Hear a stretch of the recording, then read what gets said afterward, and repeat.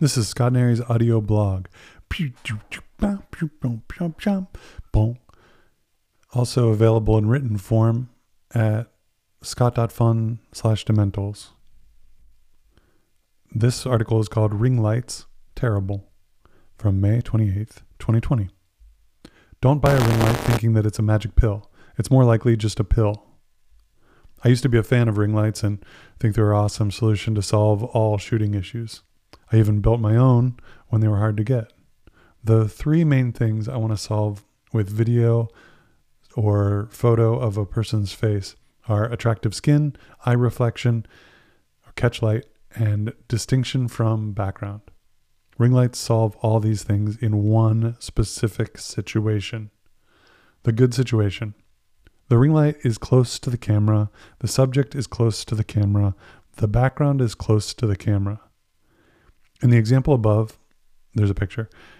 The background is lit with another light, but if it were unlit, it would have a nice distinct drop shadow all the way around her face. This is great with close proximity. I mean really close proximity. Basically just makeup tutorials. But that's not what most people need, and they are buying ring lights like crazy in order to do totally different setups.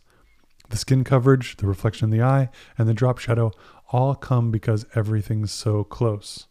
The light source is big. Okay, the bad or common situation. As you move further away from something, it becomes smaller and dimmer.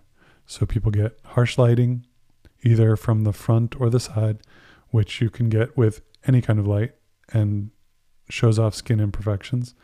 Dim lighting, which potentially takes away color. A tiny dot as a reflection in the eye, which makes eyes look beady, old, dry. The solution is scale. If you're trying to shoot a typical shot that includes more than your face, you'll need bigger, brighter light sources. A big window with direct sunlight or soft boxes can do the trick. Get distance from your background and maybe light it separately. That's the whole post. I just keep seeing, since the pandemic and everybody's shooting stuff at home, people just keep buying ring lights, and they're just terrible. They're not the brightest. They're not really giving the beauty shot that people are looking for. Soft boxes are the solution. And that's all this thing is really about. The eye reflection is called a catch light, which is when there's a big light on an eye. If you look at a bunch of photos of faces, and you'll see eyeballs with the beautiful photos will have eyeballs with a whole bunch of light reflected on the front of the eye. So those are the catch light. Sometimes it's just you see the sky reflected in somebody's eye or whatever, and that makes people's eyes look really wet, shiny, and alive. Every part of a good photo is something that makes the photo more descriptive of the situation. So we like to understand what's going on in a picture, and our brains are pleased when we see that there's a difference in textures between an eyeball and the skin.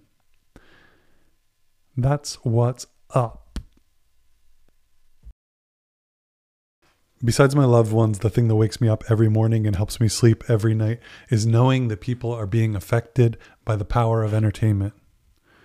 When my impact grows and I see the evidence, that keeps me creating on dreary days.